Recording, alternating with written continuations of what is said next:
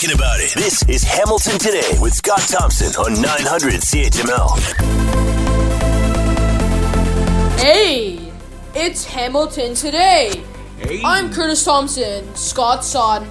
Ted and Diana are in the newsroom. Will is behind the board. Grey Cup week continues in the Hammer. Time to take some empties back. Here's Scott Thompson.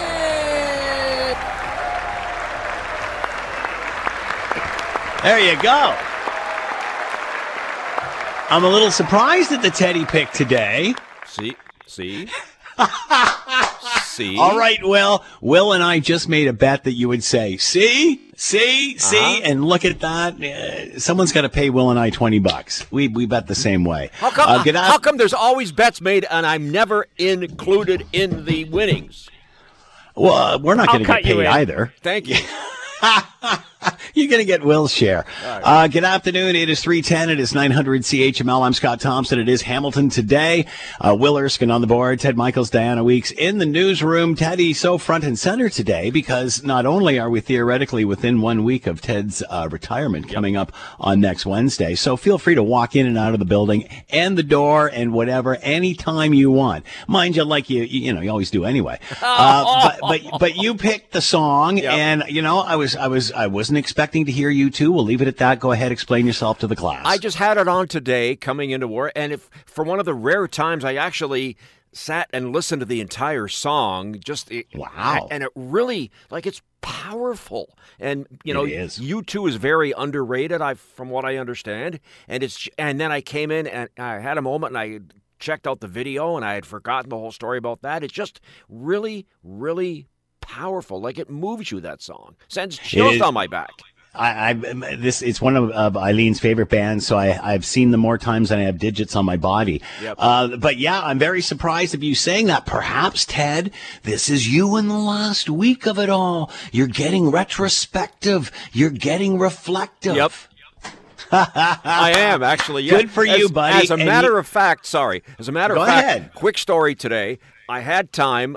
People were surprised that I was doing it today. I had time. I brought in one of those, rubber plastic tote things that you throw stuff in. I cleaned out what was in my bunk. It's all there. It's all nicely labeled. 2 people, independent of each other, walked by, looked at the thing, and then they started almost crying when saying, you know what, I can't believe you're leaving, and I'm really going to miss you. So it's already started. I can't believe you still got a bunk. Not anymore. What the heck is in there? A half-eaten bologna sandwich. Oh my God, half-eaten bologna sandwich. Bologna sandwich. That's right, yeah. Anyway. 19, whatever. Yeah. Anyway, so. Anytime you have an epiphany, anytime you have a story you want to tell over the next whatever, you just pop in. Doesn't matter who we have on, and you can share the story. Well, I'm not going to be gauche and interrupt an important guest. Please do. It's all we have right now. Please. No, it's going to be a fascinating week, and suck it all in, man. Enjoy it, cherish the moment, because it only happens once. You know what? It is so must be surreal. Surreal. Everything is now coming full bore. It's like, okay, I've got this set, I've got this set, I've got this set. It's like as blank just got real. It's really staring me in the face now. It's staring me in the face. And you know what? I think this is, this time in one's life, and again, don't know, I'm not there yet, but of people that I've talked to, this is just as big of a change as it is when you become an adult, when you leave school or whatever and take on your first job. I think this is just as monumental a point in your life, if not more so, and as equally as I think now you got years and years of stuff to reflect on. My God, it's incredible when you think about it. Yeah, and that's what I've been doing a lot, is thinking about stuff, thinking about highlights thinking about, lowlights thinking about stupid things that I've done. It's no, as we just had a little what do you call it, a Zoom call with all the staff just a few minutes ago prior to the show, and of course they did a little TED thing there, and I was looking at the pictures there. I'd forgotten that you got to carry the Olympic torch. That was fabulous. What a great moment torch, that must be in your life. The Pan Am Games torch. Pan Am torch. I was writing stuff online and putting it on Facebook for a while. It was called the Monday Missives, just look back at the career. So it's like, you know what?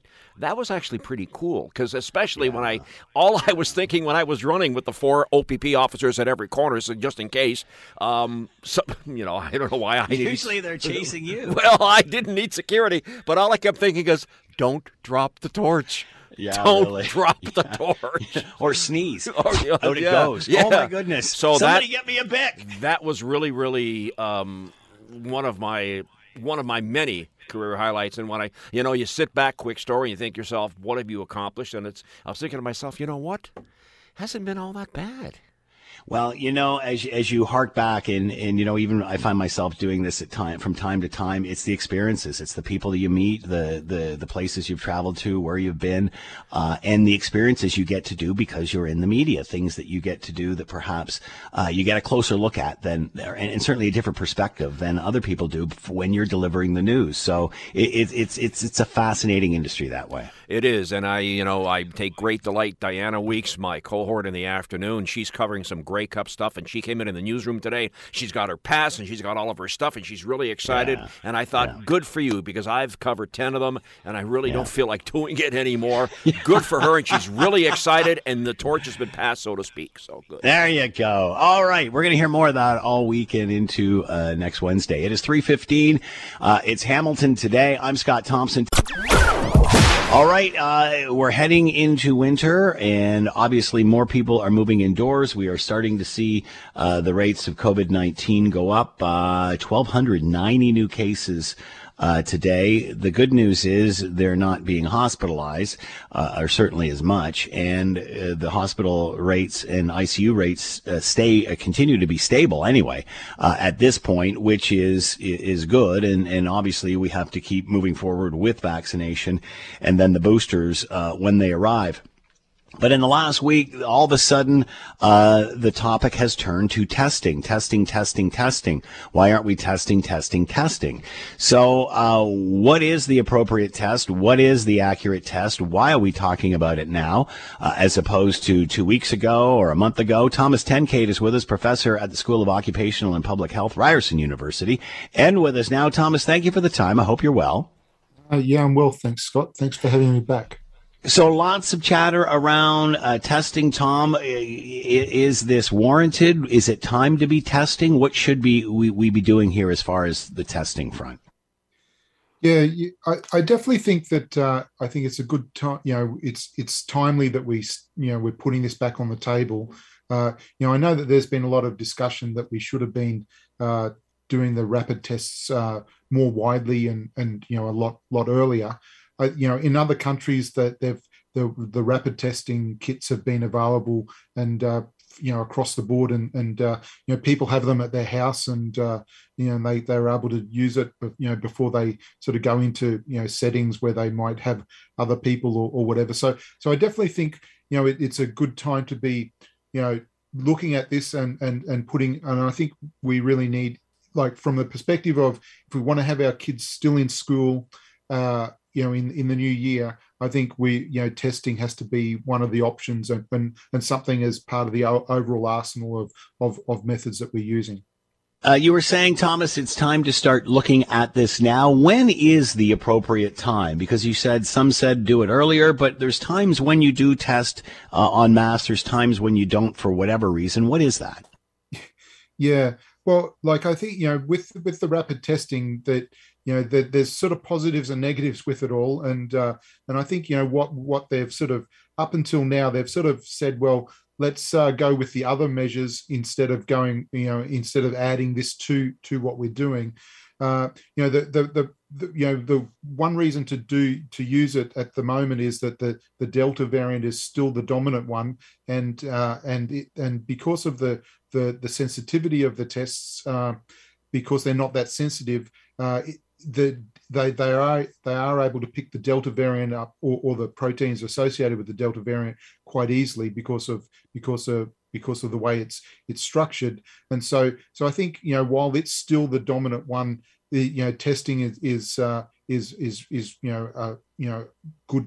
to do, and whereas the flip side is the cost and the logistics of trying to implement it, and particularly for school children. And so I think they've really sort of tried to balance all of those factors, whereas my sense is that we're at the point of the pandemic that the measures that we've used in the past have worked to an extent, but we if we're really trying to want to get this under control, I think it's we need to add this extra layer onto it. And correct me if I'm wrong here, but rapid testing not as accurate as the PCR, and the concern was false positives if there wasn't a large outbreak. However, when the outbreaks start to increase, that's when you use the rapid test. Is that accurate? Yeah, so definitely the rapid testing isn't as accurate as the PCR, and we're really using the rapid test as a screening test. In the past they've said we only want to use it in certain circumstances, but I think what we're seeing from other countries is that they've really introduced it as a more widely used test, and I think particularly for us, I think the way to go is to sort of say, well, we've been using it in workplaces. A lot of workplaces have been using it already. Then outside of workplaces, what is the other sort of key setting to try and use this in? And I think schools are that setting, and right. Particularly for the younger kids who aren't as vaccinated, the 5 to 11-year-olds who are starting to have that rolled out. I think this is an additional measure that could really help us be able to identify potentially infected people who otherwise wouldn't be identified, and if you can do that, then you're particularly for schools, you're then able to say, well, then instead of having all the rest of the kids in the class self-isolate, you could go through the rapid testing, and you could sort of keep kids in school more longer. And so it's really both a reactive when there are sort of, say, outbreaks and when there's cases, but also you can use it proactively to sort of screen people out who might be infected. So I think we have to look at it both as both a reactive and a proactive measure. So, who should be tested? Obviously, you said school kids, because of the situation with the vaccine and just starting the 5 to 11 cohort. So obviously it's needed there. The Ontario government has said that they're going to put stuff over Christmas. Do you expect that will change before the holiday, and that there'll be some sort of extra testing, with school kids? And who else do you think should be on that list? Yeah, so definitely, kids going to school, it would be good to sort of bring it into place before the vacation time. Yeah. But if not, I think as an ongoing measure in the new year will be sort of if sort of kids sort of did a weekly test, at least a weekly test, once they're back in school in the new year, that would be an additional safeguard that we could put in place. Outside of workplaces and schools, we're really talking the sort of the more high risk, what we call congregant settings. So wherever you're going to have a lot of people together, and potentially in sort of indoors and in close contact, that's where you want to sort of implement it. So it's it just depends on how more widely you want to extend that. But I know in some countries they're doing it for when people sort of get together for for meals and at people's houses, people do the testing before they go, and if you sort of positive, then don't turn up for dinner. But I think overall these tests have mainly shown more false negatives than false positives. So I think the issue of the false positive is I know that's one reason why they haven't implemented them as soon as they have. But I think that's sort of something that we could live with for the benefits of implementing it more widely. Thomas Tenkate with us, professor at the School of Occupational and Public Health, Ryerson University, talking about testing COVID-19 at this stage of the pandemic. Thomas, as always, thanks so much for the time. Be well. Thanks very much, Scott. Great to be with you. Well, I don't know whether this is a pandemic thing or just a life thing. And during a pandemic, it's like everything else. We just focus more on it in a different way. But car theft continues to be a massive, massive problem right the way around the Greater Toronto Hamilton area. And there doesn't really seem to be any way to protect yourself, even if you've got a state-of-the-art vehicle with some sort of state-of-the-art electronic system, and you're putting your key fob in a, I don't know, metal plated box or something. Does that help? It seems that people are still taking cars right out of driveways underneath the noses of video cameras. It seems to be a regular occurrence, and the camera doesn't seem to be much of a deterrent. Let's bring in Lorraine Sommerfeld, auto writer, post-medium, other load column in the Spec, and host of the Lemonade Car Show, and is with us now. Lorraine, thanks for the time. I hope you're well. I'm good. How are you, Scott? I'm doing pretty good. So, are you driving anything now? No, I just drive my own car. There's nothing to drive. There's nothing on any lots. There's no cars for sale. We've got press cars, but I got nowhere to go. I hear you, man. I hear you. All right. So we understand how technology has been a big part of the design of cars. As much goes into that as does everything else, especially in today's day and age. We all know how it's made it easier for the driver. How has it made it easier for the car thief? And is there any way to really protect your vehicle? It's made it phenomenally easier for car thieves. It's also ramped up a lot. We're seeing the theft now. It's not just kids grabbing your minivan to go joyriding. This is organized crime. It's fueling trafficking and drug money, and it's going, Interpol is all over it. It is a massive issue. So even though you look out in your driveway and go, my car's stolen, insurance replaces it, it's so much more important than that. It is bigger, and most of the stuff stolen. For years, these lists were always 2006, 2007, a lot of pickup trucks because they didn't have any theft deterrent. The last few years, it is all new stuff, basically. You have to go way down the list to find the old pickups.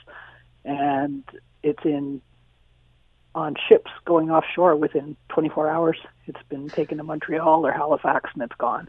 So we've heard that, if you've got a key fob, which is basically a keyless entry, that somehow there's some sort of electronic device that can break that code if it makes connection between your keys and the car, and they literally just start the vehicle up and drive away. I mean, is this more common than we know?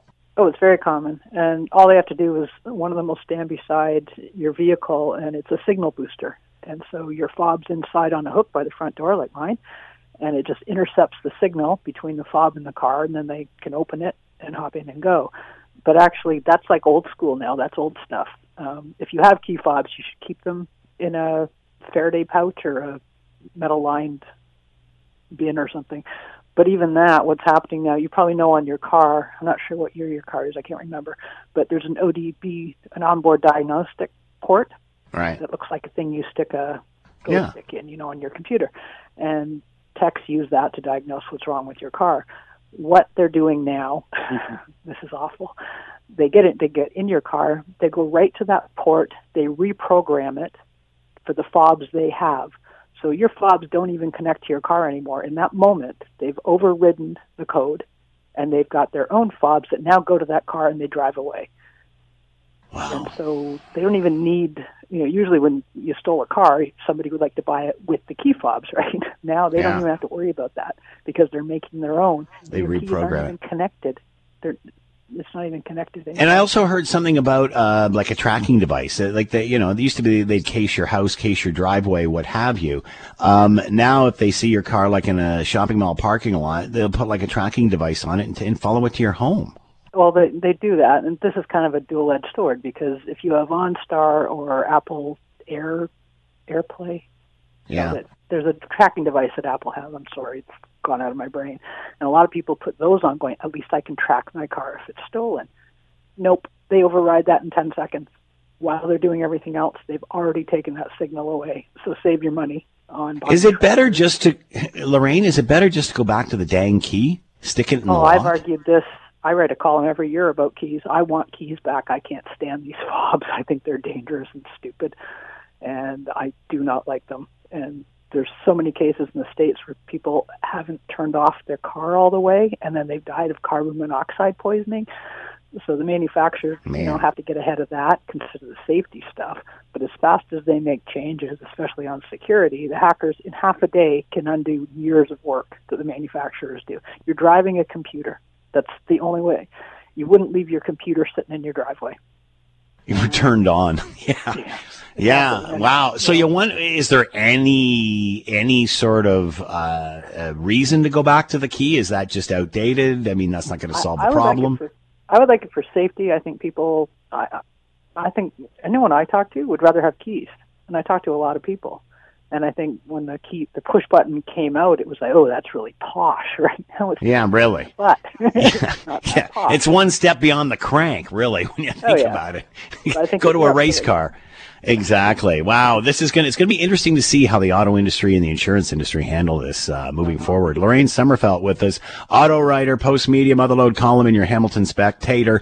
Lorraine, as always, thanks so much for the time. Be well. Talk to you again. You too. Bye. We're getting some calls on this. We'll pass it along. Jerry's on the line telling us about his experience. Hey, Scott, just calling from Ancaster, although it wasn't one of my vehicles, but we had two neighbors living in an older section, and both of them had Land Rovers, and these two cars were probably about 6 houses apart. And both of them disappeared probably in about the same hour in the middle of the night, and fortunately they were found 3 days later already loaded onto a container ship in Toronto. So that's how far it happens. Fortunately, both neighbors got their cars back. And there was no damage done to them, but that's how fast it is. They have a list of cars they need to get, and bingo, they get them. Incredible. And I mean, how many times have you heard a story like that? Thanks, Jerry. I mean, it is very, very common, and the technology has just made it a gateway now for those who want to use the technology for evil and not good. So, what do? Do you go back to the key? Do you go back to the key and where's my club? Remember you used to get those things from Canadian Tire, the club thing? I think I had one like 20 years ago. Is that the way to go? I think the best thing to do in order to stop car thieves is hang on to your car with a manual transmission, because that seems to be the biggest deterrent. They can get in, they just can't get it to move because there is no electronic device with a manual transmission that shifts gears. That's called an automatic transmission, and that seems to be the biggest deterrent at this point. A clutch is the safest thing for your car at this point. If it's happening now, we're talking about it. This is Hamilton Today with Scott Thompson on 900 CHML. The two Michaels are on bail right now, according to the criminal law in China, and so we want to make sure that we work that out with the Chinese government. It will be a priority. So that's Foreign Affairs Minister Melanie Joly yesterday on the CBC talking about working things out with the government of China. I guess that's the Chinese Communist Party, which considers the two Michaels free on bail. Now, I can certainly see the Chinese saying that because they'll sell anything to sell their message to their people, which have no information from the outside world. It's channeled through the Chinese Communist Party. So I can understand the Chinese selling some song and dance to their poor people who just don't know what's going on in the rest of the world. But for a foreign affairs minister to say on TV during an interview that they're out on bail and that they still have work to do with the Chinese government, what does that mean? Are they going back it just makes no sense, and really is, I think, surprising to a lot of Canadians. Let's bring in Charles Burton, Senior Fellow, Center for Advancing Canada's Interest Abroad at the Macdonald-Laurier Institute. Charles, thank you for the time. We've just played the clip of the Foreign Affairs Minister saying that using the phrase that the two Michaels are out on bail, and that they're working on something with the government of China. What does that mean? Well, we don't really know, and unfortunately the minister hasn't clarified this, but, the two gentlemen are called to Ottawa where they have a meeting with the Minister of Foreign Affairs, or Global Affairs it's called now, among others, and we don't know what they were talking about, but this notion that we have to resolve something is certainly disturbing. I mean, it's reasonable that, and it has been precedent that when foreign nationals are released from Chinese prisons, that the jailers make them sign a paper saying, I won't talk about what happened while I was in incarceration. But, that piece of paper is worthless because obviously it's obtained under duress and therefore has no binding value. In other words, if I signed such a piece of paper, I'd be quite happy to write my prison memoir the day after I got back to Canada without any sense that I'd violated any trust. In this case, it appears that it may be that Ambassador Barton gave the Chinese authorities some sort of official commitment on behalf of Canada that Kovrig and Spavor would not reveal what had happened to them during their hellish experience, which would probably include accounts of torture under interrogation. The Chinese might make up something, well, they were involved in a national security issue and therefore we want you to keep that confidential. But, our government's position is that they were arbitrarily detained. Nobody thinks that they were involved in any spying, and the Chinese provided no evidence to this effect. So from that point of view, if Mr. Barton had made such a commitment, it would appear that, until we get more clarification, that the government of Canada is trying to shut up Kovrig and Spavor while they're here, which I guess, Why would any of this matter now, though, Charles? Simply because they're out of the country and the Huawei CFO is back there. So, I can certainly understand the Chinese selling this to their people because they want them to believe what the Chinese Communist Party, says. But I can't understand why a foreign affairs minister would say this on Canadian soil. Absolutely. I mean, that's the thing. If there was a diplomatic note sent, to hell with it, from my point of view. Simply tell them, well, we can't control our citizens, and they decided that they didn't want to uphold this deal that we made, while they were guarded by men with guns being held against their will. Sorry, they're going to write their memoir. Whether for example, Mr. Kovrig decided that he wanted to talk about the experience or to publish a book, and the government wants to stop him, would be something that we'd all be interested in knowing. And I think from the point of view of certain elements, who want to encourage the restoration of intensive trade engagement, any information that might come out about what Kovrig and Spavor went through would put a bit of damper on that plans, because we would all be so outraged at what the Chinese regime may have done to them that we wouldn't want to be doing anything with that awful regime anymore. So, there's certainly a lot of issues there that I think we would very much like to see clarified by the government, and I think Canadians have a right to know what the basis was for. And let's be serious here, Charles. If these two individuals can't speak because of what China says, that's one thing. That's the Chinese Communist Party. But if they can't speak because of what the Canadian government says, they're still being held hostages. They're still being tortured, albeit on their own soil. Yeah, that our government is essentially acting as agents of repressive forces of the Chinese regime, which is not something that Canadians want our government to be doing. No question about that. So I like clarity on this matter, because it certainly doesn't smell right to me. Now, let me ask you this, because we've got very little time left. Is this a faux pas on a very new foreign affairs minister? This seems like a pretty sophomore mistake here. Well, I don't know if she's under instruction from the Prime Minister or other elements. My impression is that she is not the strongest figure in determining what Canada does internationally, but I think it may have been that Mr. Barton thought this is a great way to put this, what he referred to, emotional incident behind us and get on with business as usual. And if he had agreed to such a thing and feels that we issued a diplomatic note and therefore it's binding on Canada, I think that is a mistake. I don't think we ought to put up with anything like that, and I don't think there's a single person in Canada that wants Mr. Kovac and Mr. Svaver not to be able to do whatever they want now that they're back in Canada. That includes providing information that's embarrassing to the government of China or the government of Canada. So be it. It'll be fascinating to see if they are allowed to speak. And oddly enough, for the last several weeks, we've been asking, why haven't the two Michaels spoke up? So there you go. Charles Burton with us, Senior Fellow, Center for Advancing Canada's Interests Abroad at the Macdonald-Laurier Institute. Charles, as always, thanks so much for the time. Fascinating. Be well. Take care.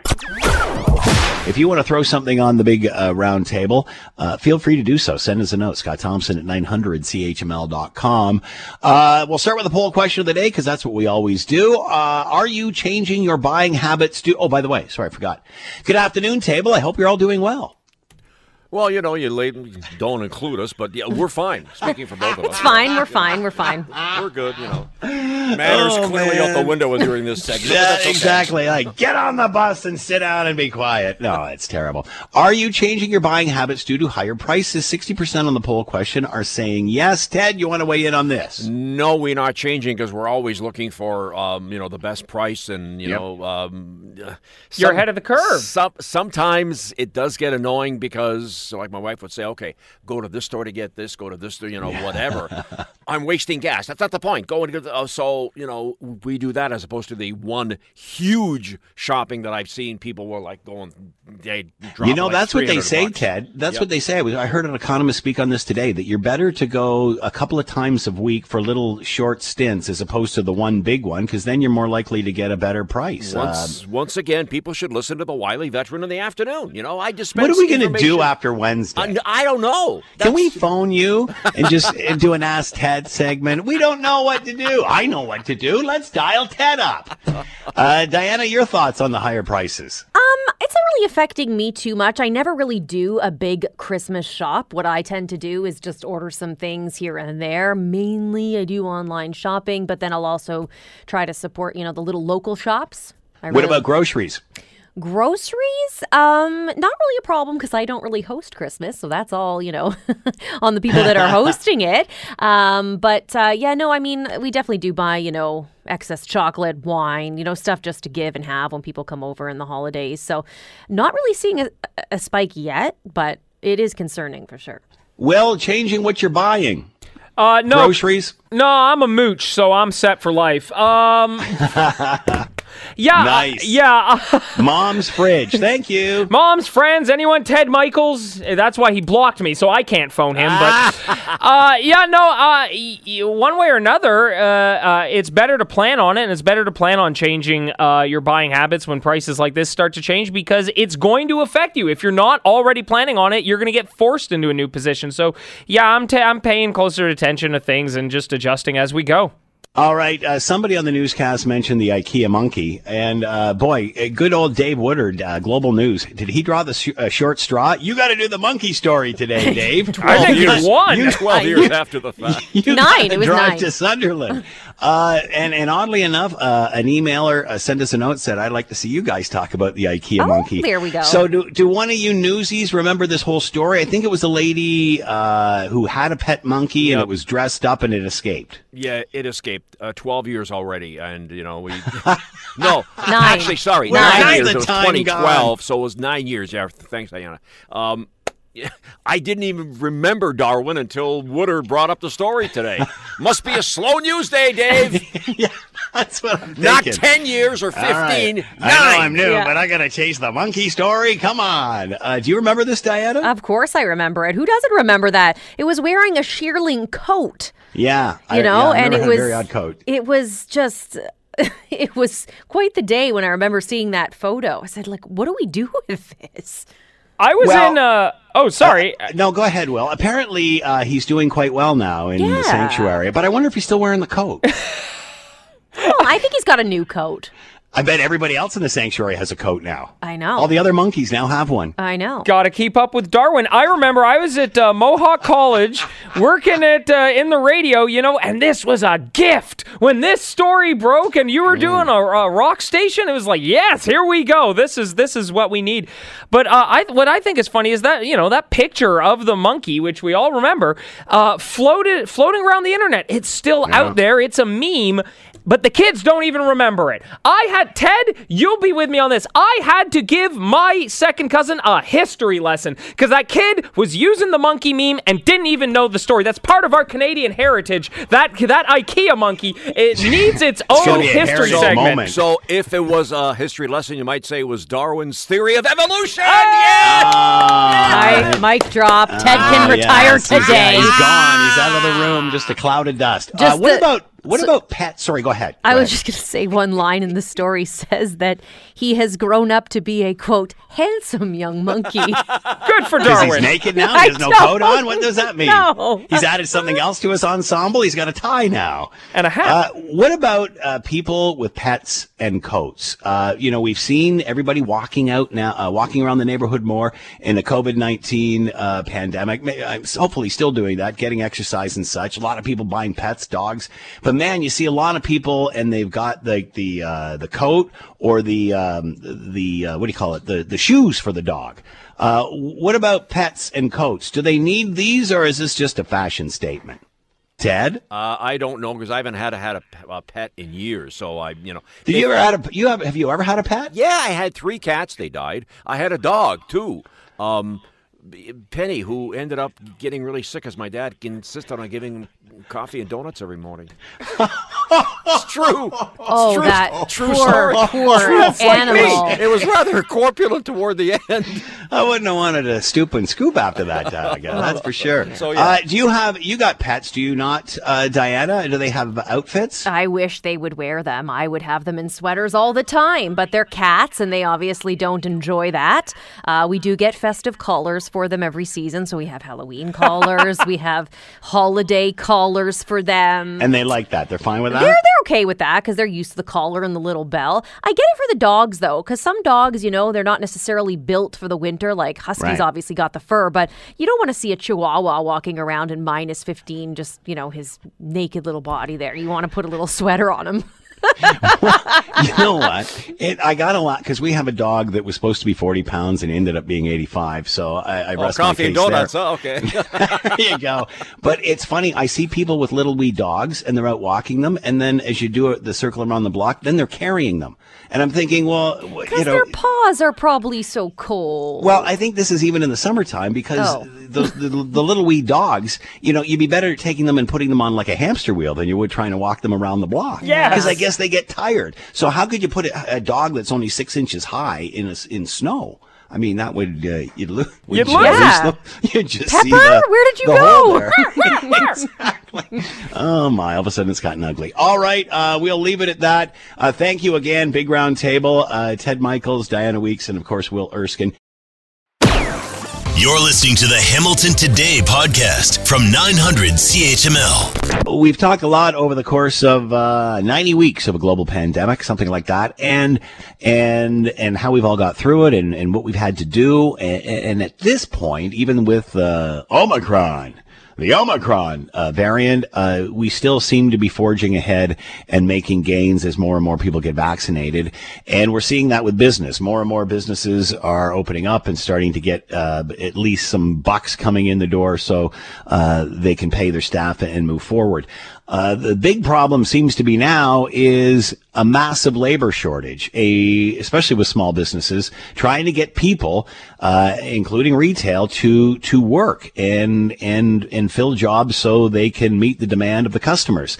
Let's bring in Corinne Pullman, Senior Vice President of National Affairs with the Canadian Federation of Independent Business, and with us now. Corinne, thanks for the time. I hope you're doing well. I'm doing well, thanks, and thanks for having me. We've heard of this issue for a few months now, that people were not coming back to the labor force, the workforce. Obviously, the problem hasn't resolved itself. What are you hearing from small business?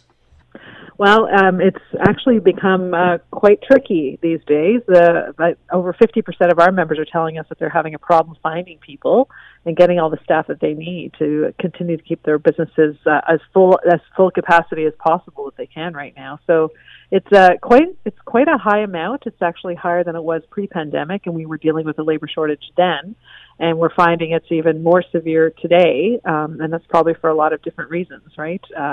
Some of it stemming back to what was going on before the pandemic, but some of it being, of course, the fact that so many people were laid off and then brought back and then laid off and brought back again. So I think there's a lot of businesses now competing for the same pool of labor, and a lot of that labor has decided to move into new areas or new industries. But as you said, Corinne, they were competing with those same industries prior to the pandemic. So is it people just deciding to change and not come back, maybe pursue another avenue, get more education, what have you? Why is there a shortage?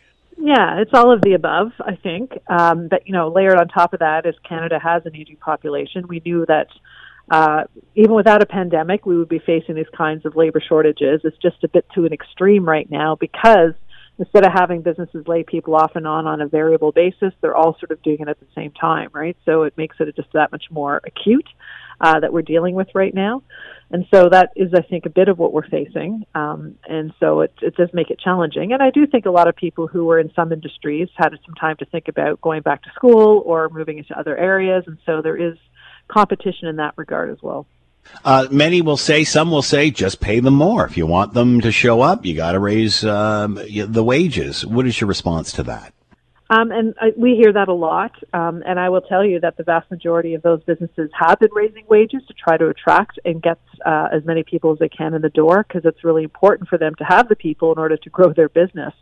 But there's a limit to how much they can raise the wages, and many have told us that it hasn't really helped. In fact, even though they've tried to raise the wages as much as they possibly can in order to keep their business competitive, it doesn't always work. In fact, in the majority of cases, it didn't necessarily attract the people that they needed because it was still the wrong skill set, or they were still looking for other things. There was just not enough people applying for those jobs.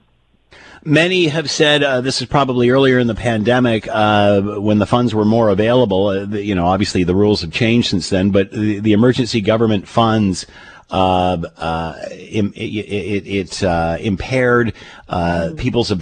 businesses' ability to attract workers, that they were obviously just staying home. Has that resolved itself? I think it's not as extreme as it once was, for sure. We heard a lot of that anecdotally of business owners who were being told by employees that they were trying to recall back or try to hire new, that they were just saying, as long as there was the CRB or this Canada Emergency Response Benefit, that they were going to choose to stay on that for now. It has ended, though, that particular program, so it's less of an issue today. And it certainly was a factor in the sort of last few months before it ended, but I think it's become a bit less of a factor, and some of these other issues have become much more dominant. It appears this is not going away, even as the pandemic is at the stage that it is. How do you fix this? What do you do moving forward? Yeah, it's a dilemma, and it's not unique to Canada. But it's one of those things that there's no real silver bullet. It's going to be sort of a broad strategy that's going to have to look at a number of things. Part of this, as I said, is a mismatch of skills. Part of it is a labor shortage. So on the mismatch of skill sides, we have to make sure we're investing in training of individuals to make sure that they have the skills that the businesses need, and businesses may need help with doing some of that training. We also need to invest in immigration more and make sure we're bringing in folks into Canada who can match the jobs that we have available as well and make a better connection between the two. That includes temporary foreign workers and helping them become permanent residents and stay in Canada. So there's a number of things. We're also looking at things like automation. A lot of our members have looked at ways that they can automate some of the functions that they have in order to sort of forego having to have labor in some of those functions. So there's a lot of different ways that we can particularly look at this, and I think it really requires that sort of broad look. What would you say to someone who is looking for a job right now? I would say you have lots of opportunity. So go and check out what's going on in your neighborhood. I'm sure there are a lot of employers there that would be happy to have you walk in the door and offer your services.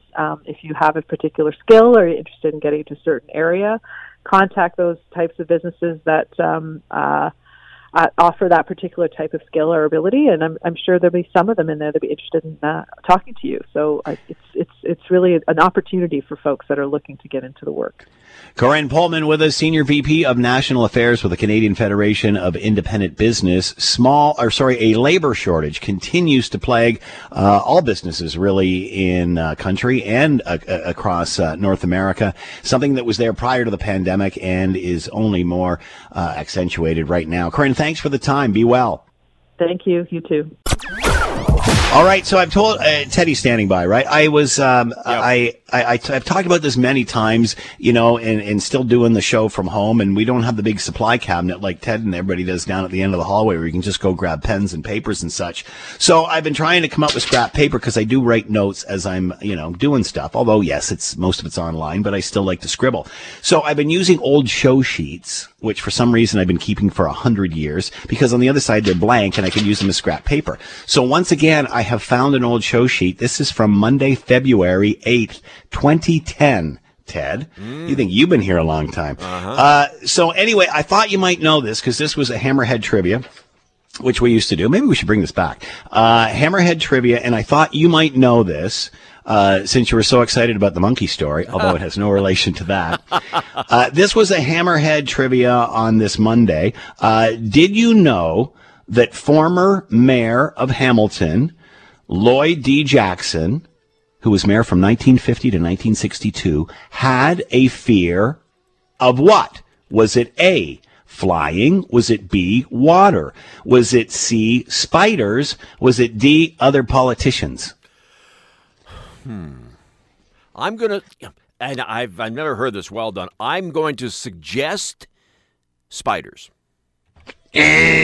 Flying. Really? And apparently what happened, and I don't have the story in... You don't have to mock me on that one. Jeez! My finger slipped. 50 to 62. We thought you'd have more of a handle on that, Ted. I remember Margaret Houghton from the library, the archives department. Man, she used to write some great books on Hamilton. And every time she did one, I'd get one. It had all these great, interesting facts, and that's where a lot of the Hammerhead trivia came from. And I remember reading way back when in one of her books, and I tried to find it now, but I can't find it. And the reason was, I think Hamilton Airport had just opened up, and this would have been in the closer to the 1950 part than the 1962, right, to commercial airlines. So remember, commercial airlines back in 1950, 51, 52, it wasn't like it is now.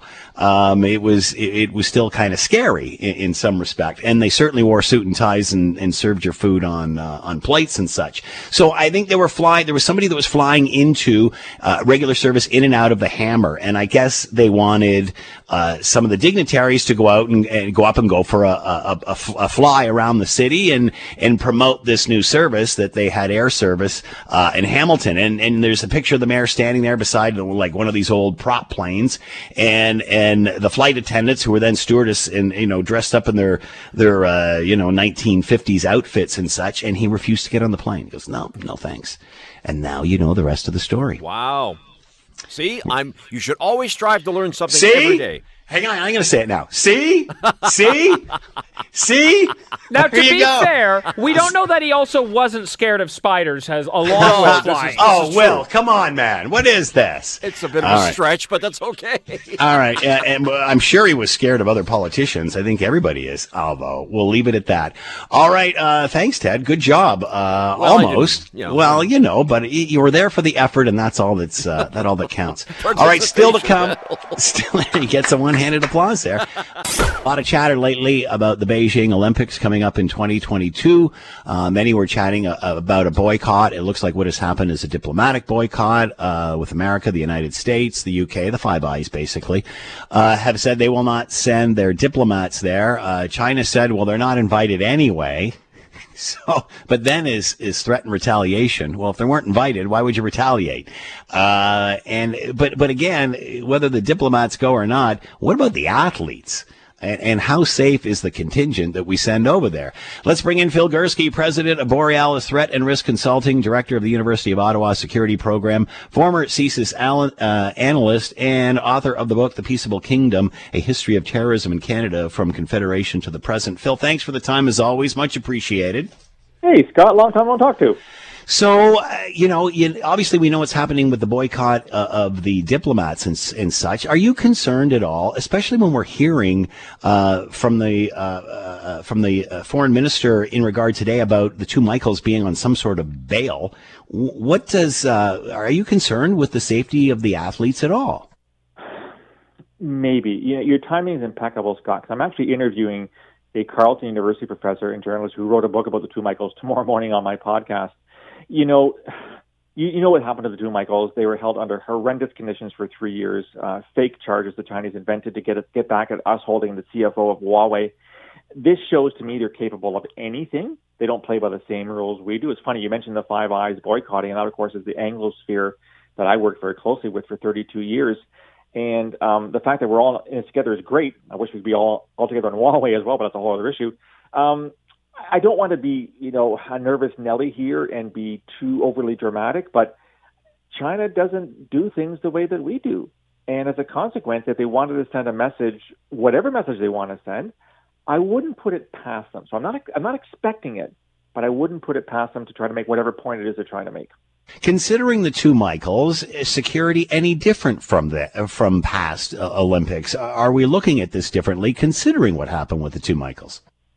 Well, when it comes to the Olympics, of course, we had the 72 Munich Olympics. We had the attack by the Palestinian group against Israeli athletes, and several were killed.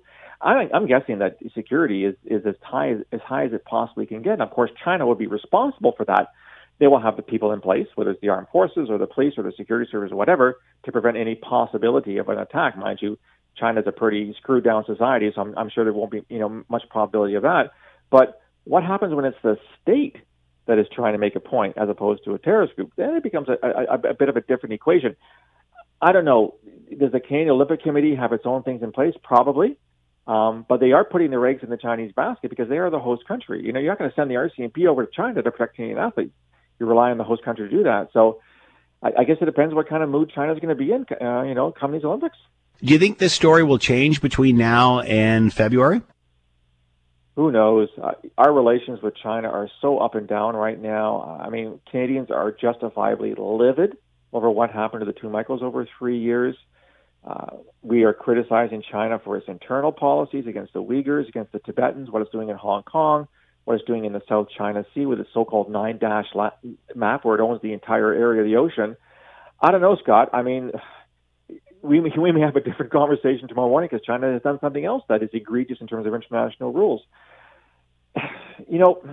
I feel for the athletes. Had there been an athlete boycott, I would have felt for them. They trained their lives this kind of thing. I'm not sure what a diplomatic boycott really means. It doesn't really serious, but I don't know. I think everything is so unpredictable right now that to say that this is going to happen or that's going to happen would be a rather foolish prediction at this point. We all remember the over 1,000 days and the two Michaels and that whole episode. Many couldn't wait for them to return to hear exactly what was happening. I've asked them this show many times since their release why we haven't heard from them. Now we're hearing today coming out, Foreign Affairs Minister Melanie Joly clarifies on CBC's Power and Politics. It makes reference to the two Michaels still being on bail, as if this was a reason why we're not hearing more. I could see China saying that because they'll say anything to their people to sell their message. But I'm very surprised to hear that coming from a Canadian politician. What does that mean? On bail by whom? But exactly. Is put them on bail? Oh, that's a puzzle to me, Scott. And I dealt with lots of puzzles in my 30 plus years in intelligence. It makes no sense to me. and again, I'm not a conspiracy theorist, but are they going to say something that somehow the government might be embarrassed about, i.e. you didn't go to bat for us for 3 years? I don't know. It seems odd to me they don't have, this is a democratic society, Scott. They should be able to say whatever they want, whenever they want about what happened to them. For them to be kept under wraps doesn't make any sense to me. I can't explain that. I'm sorry. So is the message here, you're free, so keep quiet? I mean, in a sense, they're still being held hostage if they can't speak. Well, and the bigger question is, are we afraid that something you might say might, make relations with China even worse than they are right now, which would suggest that there's still a desire to have good relations with China. And this is what the book, The Two Michaels, comes out with, is that Canada has 50 years of trying to, kiss up to China, and look where it's gotten us. So if that's the case, it's egregious. Our citizens were treated worse than dirt for 3 years, and they still can't tell their story. Again, I don't know the reasons behind it, but it doesn't smell right to me, Scott. I would agree with you on that point. Will we know more about this? Is this the end of this story, do you think? The comment about the bail.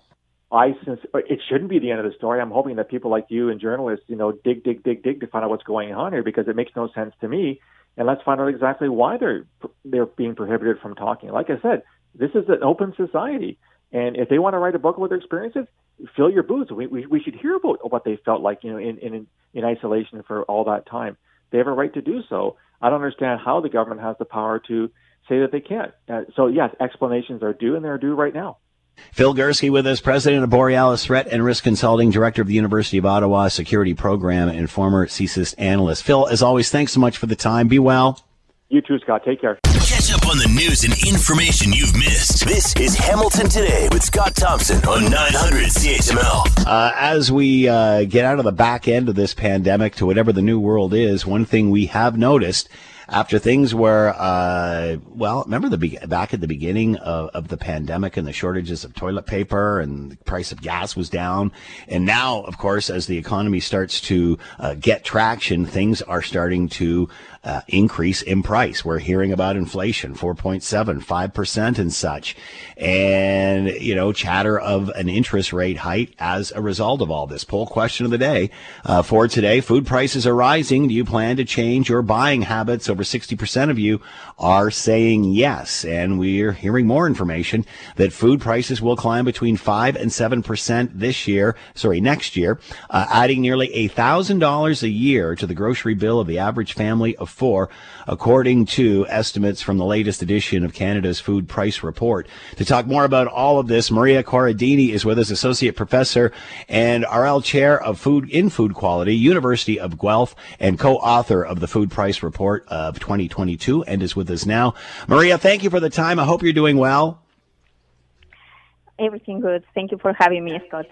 How much of this, Maria, has to do with the global pandemic and what we're seeing with supply chain issues, and how much of this is just the normal ebb and flow of the economy? Well, we are having several contributors to this increase in food prices, labor costs that are driven to a certain extent by the pandemic. We are seeing an increase in labor costs at every stage of the food supply chain, which has to be absorbed by the consumer.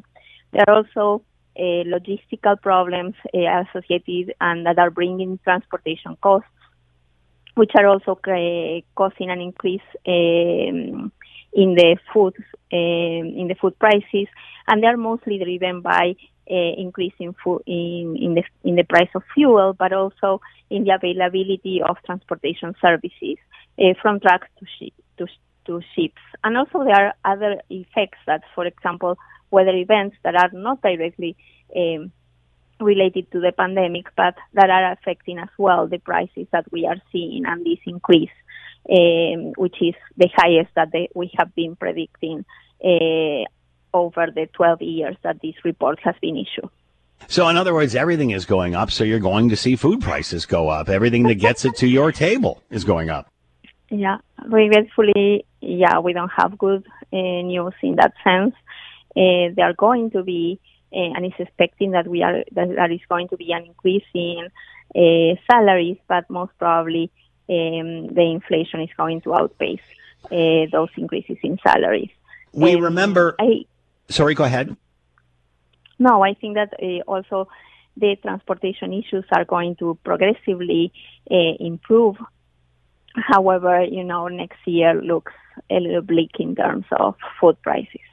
So, again, we remember during whether it's supply chain issues or what have you, and as we're saying, it's pretty much everything now. We saw the price of lumber, for example, go up like 3 times, which obviously increases prices of homes and such, and then it sort of dropped back down. Do you see this leveling off after 2022, or is this the new norm? I think that most probably we are not going to see such a high increase. I think that we are seeing the overlapping effect of, as you said, kind of this perfect storm that we are in.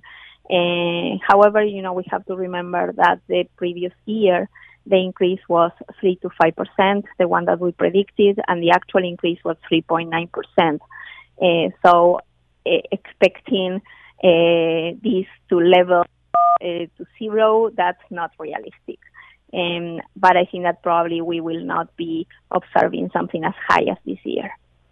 We certainly know how this pandemic has pointed out weaknesses in systems, weak links in the chain, if you will, with all sorts of things, whether it's healthcare or supply chain or technology, chips, what have you. How will this change, or will it change, the way the grocery industry buys and sells and its distribution system? Same day delivery almost.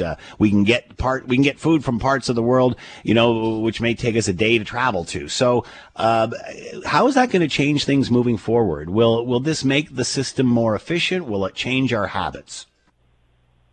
Well, I think that this is pointing out to a lot of changes that were overdue in the food industry.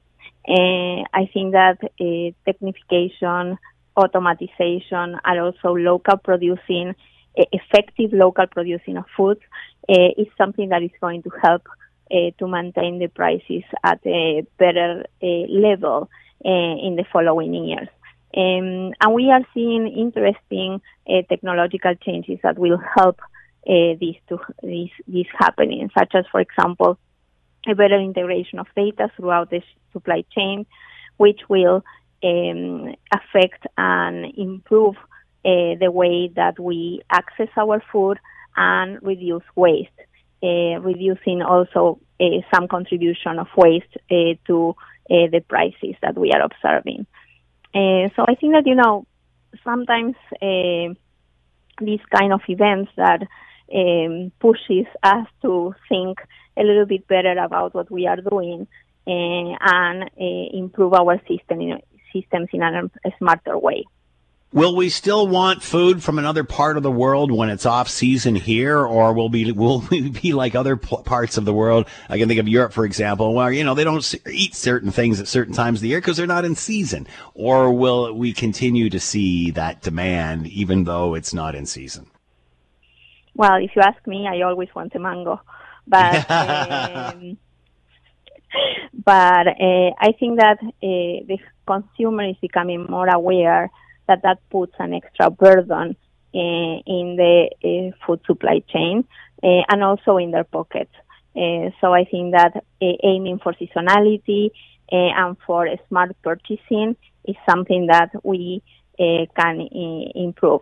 Also, there are options such as, for example, frozen items in order to get a mango smoothie instead of a fresh mango. That is an option in the winter months, and that will provide us with the same kind of pleasure at a lower price range. What about the whole buy local movement, Maria? How has that changed this? Does it fit into this at all? Yeah, I think that, people are voicing that they want to purchase local. However, the purchasing power and people gravitating towards local food is not as strong as what is voiced. But I think that that's going to continuously change, and people are going to become much more aware that buying local is an option. Of course, there are going to be also additional options in order to have local foods at reasonable prices and available throughout the year, that are being available because of technological advances that were not before. So, for example, getting greens from a vertical farm that is local now is something that is becoming almost a reality everywhere. Maria Corradini with us, Associate Professor in Food Quality with the University of Guelph and co-author of the Food Price Report for 2022. Maria, thanks so much for the time. Be well. Thank you so much, Scott. Bye. Somebody called Will and said, you're not playing enough Christmas music yet. Really? Didn't we play one the last week? Didn't we play something at the beginning of the week? Didn't Diana pick a Andy Williams song or something? All right, we'll get on it. We'll get on more of the Christmas. The lights are up, so why not have the Christmas music? All right. Feel free. Send us a note, Scott Thompson at 900CHML.com. Phone lines are always open. Looking for your last word, 905-645-3221, star 9900 on your cell. Let's bring in Scott Radley, host of the Scott Radley Show. You can hear him coming up after the 6 o'clock news. Also columnist with your Hamilton Spectator. Scott, good afternoon. I hope you're doing well. I'm doing well. Was that Engelbert Humperdinck? I think it was. Johnny Mathis. Oh, Johnny Mathis. Engelbert Humperdinck is not his real name, which is stunning. His real name is Arnold Dorsey. Who would change their name from Arnold Dorsey to Engelbert Humperdinck? Well, I guess Engelbert Humperdinck sounds more interesting. I don't know, maybe at a time it did. Every time I hear Humperdinck now, I think of the Prince Humperdinck in Shrek. So it now has become sort of a joke. But anyway. Conway Twitty, the country singer, the country legend, I think his name was Harold Jenkins. So how would you get Conway Twitty out of that? Some of these stage names, I think they, we hear these stories of substance use among celebrities. You wonder sometimes. I think it was just too much hairspray. They had the hair, the big hair. They had that big hair, and I think just too much fumes from the hairspray. Well, all right. That's the case. How did Wayne Newton not change his name? We don't know, do we? Do we know? Maybe Wayne Newton's not his real name. Maybe it was. Will can do some research. Maybe it was Nain Wooten. All right. Could be. All right. Okay, poll question of the day. Are you changing your buying habits due to higher prices? You're a family man, you're a father. Have you noticed that the prices of food, well, everything's going up now, but have you started to notice it at the grocery store? So I don't do a ton of the grocery shopping, not that I'm not willing to. I'm very happy to. Yeah. But my wife has concluded, and I think accurately so, that when I grocery shop, what comes home is sometimes the essentials, but a lot of stuff we don't need that probably we shouldn't be eating. So I'm when you do the shopping, you go off the list. Is that what you're saying? Because what happens with me is I just give me the list. I'll get whatever you want. Well, there's more than just the list. You've got to go off the list. Oh, I go way off the list. See, and that's not me. I stick to the list, and that's all I come home with, and that's not right, apparently. No, this is why we have an entire half cupboard downstairs filled with hot sauces that haven't even been opened yet, and other things. So you're one of those guys, you'll get there and you'll start meandering down the aisle. See, I'm in and out in 10 minutes. It's just checking off the list. Oh, no. My intention is to stick with the list. Yeah. But like a 4-year-old with the attention span of a gnat, I see someone go, oh, look at that. That's, who knew they had grape-flavored Pop-Tarts? Got to get a couple boxes of those. Really? Oh, absolutely. I had no idea you were such a fiend in the grocery store. And yeah, so I'm not really most days allowed. In fact, my wife jokes about it that I get out. If I'm out of the house and I got loose, she'll know because the debit thing will register on our bank, and she'll go, oh, he got loose. You get the red flag warning. Yeah. So I am. Let's put it this way: I am not completely out of touch, even though I don't do that. I am aware of the prices going up. And certainly the one area in particular, and this is not new, I am the only person in my house really who will still eat red meat on occasion. We don't eat a ton of it, but you go to buy a steak now, even go to Costco or something to buy a steak, and you may be trading one of your organs for a cow's organ because it is like you got to sell it onto the black market to get the money. It is really expensive now to buy a steak or to buy any kind of red meat. It is crazy. So who's on the show tonight? We are what are we doing tonight? We are talking, the big one is, or one of the first thing, there is, I think, did I mention this on your show before? There's a Hamilton guy who's an RCMP officer who has been very fortunate. He's the guy who gets to carry the Grey Cup into the stadium. Oh, cool! On Sunday, he's he's a Hamilton guy, East Ender, lifetime diehard Ticats fan. Grew up, and he is the guy who gets to be bringing the cup in. So we're going to be talking to him. That's a great job. I remember interviewing the guy that did the Stanley Cup. I mean, what a great Pritchard. thing! Yeah, Phil Pritchard from Burlington. So is the Stanley Cup guy with the white gloves, and yes. it is a fantastic gig.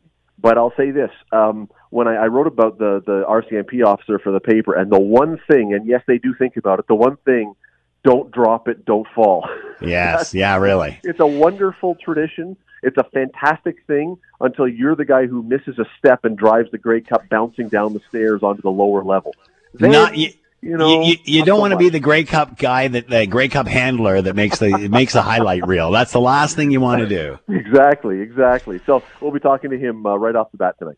All right, Scott Radley, host of the Scott Radley Show, coming up right after the news, and you can read him in your Hamilton Spectator. Scott, as always, have a great show. Thanks, Scott. Thanks for listening to the Hamilton Today podcast. You can listen to the show live weekday afternoons from 3 to 6 on 900 CHML and online at 900CHML.com. That's a wrap for us. Thanks for listening. As always, greatly appreciated. Thanks to Will and Ted and Diana for contributing today. And as always, we leave it to you, the great CHML listener, to have the last word on the PM. I agree with Scott that Justin is not like his father. His father was a no-nonsense guy, said what he felt. Ask Ted what Fuddle Duddle meant, and we'll go from there. Thank you. Oh, he's a cheeky one.